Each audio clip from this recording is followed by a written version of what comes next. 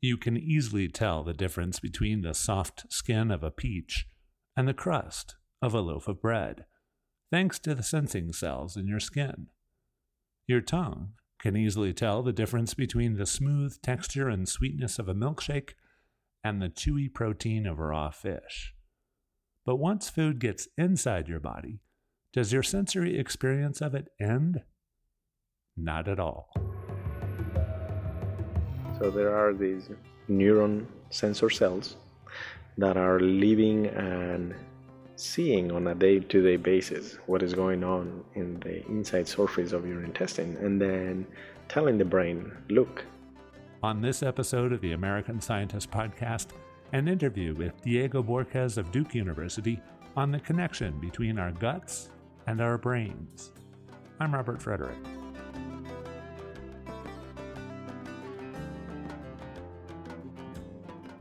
People have been writing about food for a long time, often including how food affects them.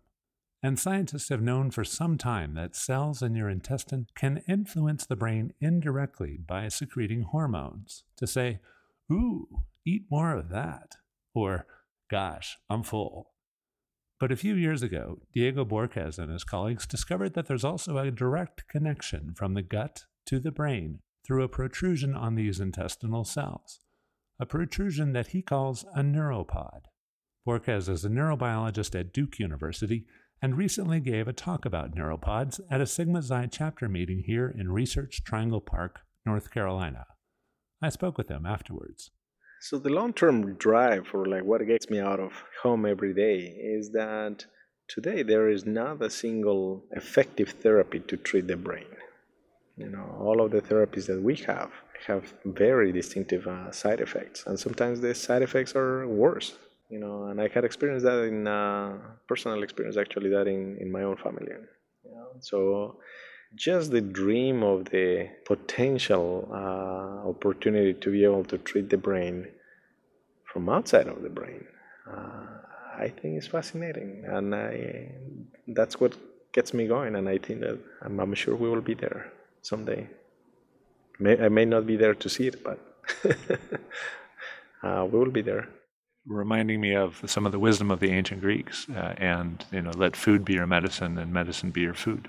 Yes, and in fact, in my journey of discovery, what we do and why we do it, if we go back into single cell organisms, we truly evolved around food. So it's not surprised that food really drives who we are. And if you think about it, we have this talk, the conversation was around pizza, what kind of pizza there is, and the first thing that we do after brushing our teeth in the morning is eat something, So it is just so ingrained in who we are, and depending, of course, what we eat, that's going to change who we are. That's at the most basic level. If you eat a burger, or if you eat a steak versus you eat sashimi, that's going to be very different who you are, because it should,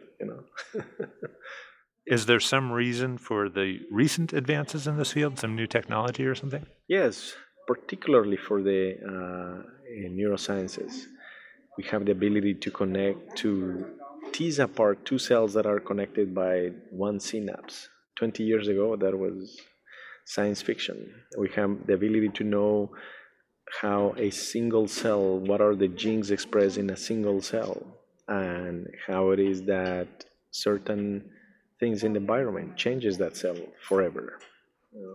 We have the ability to take out a mature stem cell in the body and then turn it into a mini organ with all of the other cell types in there. So if you put all of those things together, now you have a whole different way of asking questions and coming up with answers. So technology, I believe, really drives our ability to answer questions, not necessarily our ability to ask the questions, but certainly our ability to answer bigger and better questions. These were not technologies that were necessarily invented for this research, or were they? No, they were not. In fact, we have been early adopters of technologies that were developed for the brain, the study of the brain connectome, how it is that brain neurons are connected. And there have been several of those that we have benefited from. One of those is this rabies monosynaptic tracing. Essentially, is the rabies virus that has been manipulated so it's not toxic anymore, but it serves as a tool. It carries a fluorescent protein, so all of the cells that it infects in its path light green. So, and by that we can trace like what are the cells that are transforming, a specific lipid into an electrical pulse that goes up to a neuron, that goes up to a specific brain area that makes a decision about, that was a burger versus that was, a fatty acid from milk. You've done those studies in culture or in mice or something? So that's ongoing work in the laboratory.